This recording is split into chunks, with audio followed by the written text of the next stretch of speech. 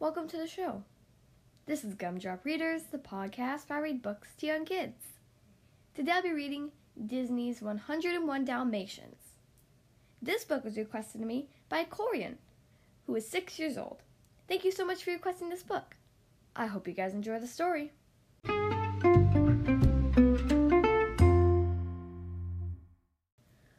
Okay, here we are on page 1. Pongo, Perdita, and their 15 puppies lived in a cozy little house in London. 3 humans lived there, too. Roger, who was tall and thin and played the piano, and Anita, who laughed a lot. They got along splendidly and were very happy. Then one day, the doorbell rang, and in came Cruella de Vil, Anita's old friend from school. "I'm so glad the puppies have finally gotten their spots," Cruella said, stroking their soft fur. "I'll pay for them now." "Pay for the puppies?" gasped Anita. "Oh, Cruella, we couldn't part with them." "Don't be silly, Anita," said Cruella. "You can't possibly keep 15 puppies." "We are not selling them," said Roger, "and that's final." Ferocious, Cruella stamped out of the house. One frosty night a few weeks later, Pongo and Perdita went out for a walk with Roger and Anita. The puppies were at home, sleeping in their basket. Suddenly, 2 men burst into the house. They put all of the puppies into a big bag, and then they carried the bag out to their truck and sped away. After being in the truck for what seemed like hours, the 15 puppies found themselves in a room filled with many other Dalmatian puppies. On a couch in front of the television set were 2 nasty men who had kidnapped them.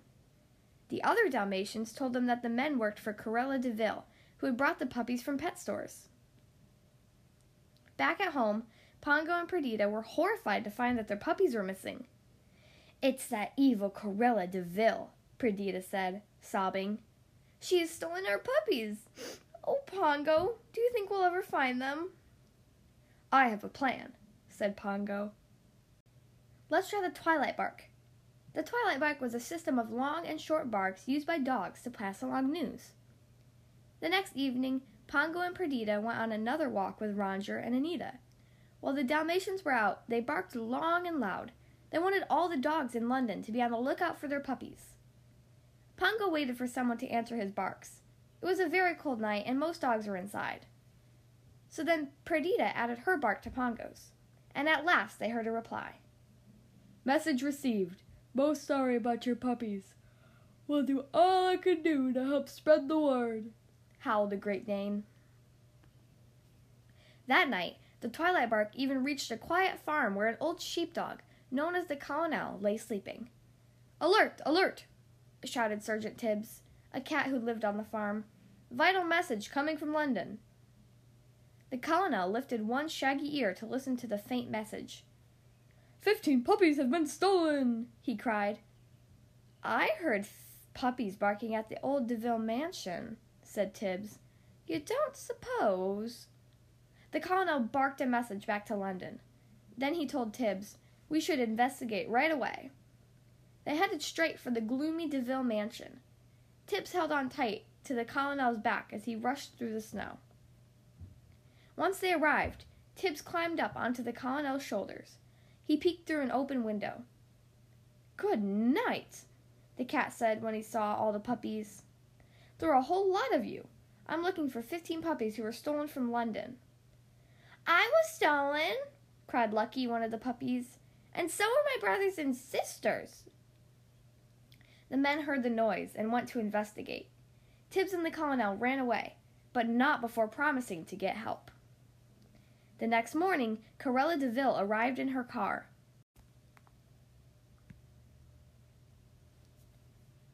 "It's got to be done today," she cried. "But you couldn't get a dozen coats out of the whole caboodle," protested one of her men, pointing to the puppies.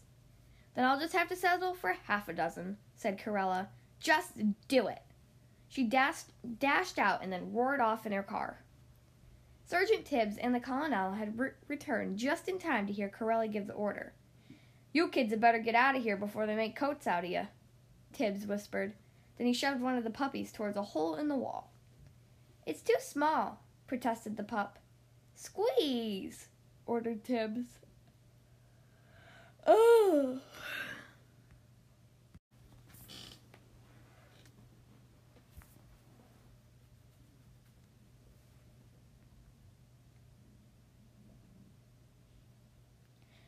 Squeeze, ordered Tibbs, and the puppy got through.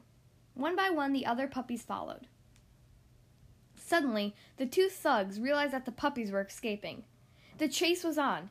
Tibbs and the puppies scooted through the dark halls of the mansion. Soon they found themselves trapped at a dead end. The thugs raised their clubs to strike. At that moment, Pongo and Perdita crashed through the window with a blast of glass and freezing air. The angry Dalmatian parents fought off the astonished men as the puppies scampered to safety. Once the dogs were safely outside, they thanked the colonel and Tibbs and said goodbye. Then they hurried towards London. Pongo and Perdita led the way, their 15 puppies and all the other Dalmatian pups right behind them. When they reached a frozen stream, they carefully crossed the slippery surface so they wouldn't leave paw prints. Then they resumed the race home. All along the route, the Dalmatians were helped by other dogs. A black Labrador retriever arranged for them to ride to London in a moving van. The Dalmatians waited in a shed while the van was being fixed. Suddenly, Corella's big car pulled up outside.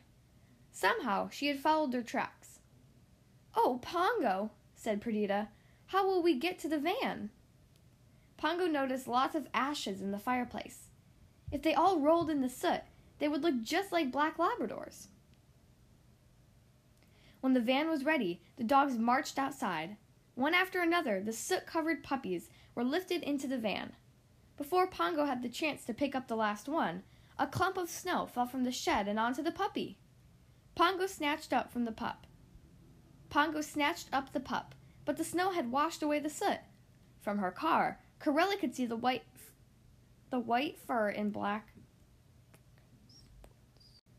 Pongo snatched up the pup, but the snow had washed away the soot. From her car, Corella could see the white fur and black spots. "They're escaping!" she shouted as the van moved away. Faster and faster went the van, but Corella's car drew closer and closer. She was screaming in anger. Then she began to yell in fear. Her car skidded on the icy road. Corella tried to stop it, but her car spun around and slid into a ditch. The last the Dalmatians saw of Corella, she was standing beside her wrecked car, having a nasty temper tantrum. When the van reached the cozy little house in London, Roger and Anita were overjoyed, and when they counted the dogs, they discovered that they now had 101 Dalmatians. "We'll have to buy a big house in the country," said Roger. "We'll have a Dalmatian plantation." And they did exactly that. Pongo, Perdita, and all the spotted puppies lived there happily ever after. The end.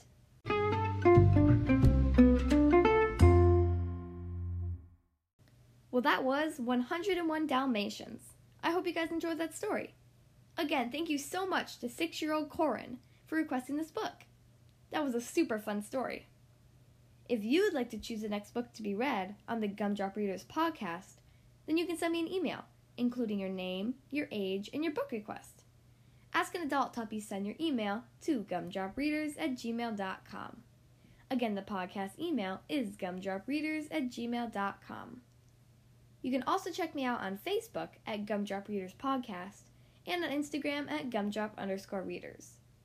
Thank you guys so much for listening to today's episode, and I'll see you next time.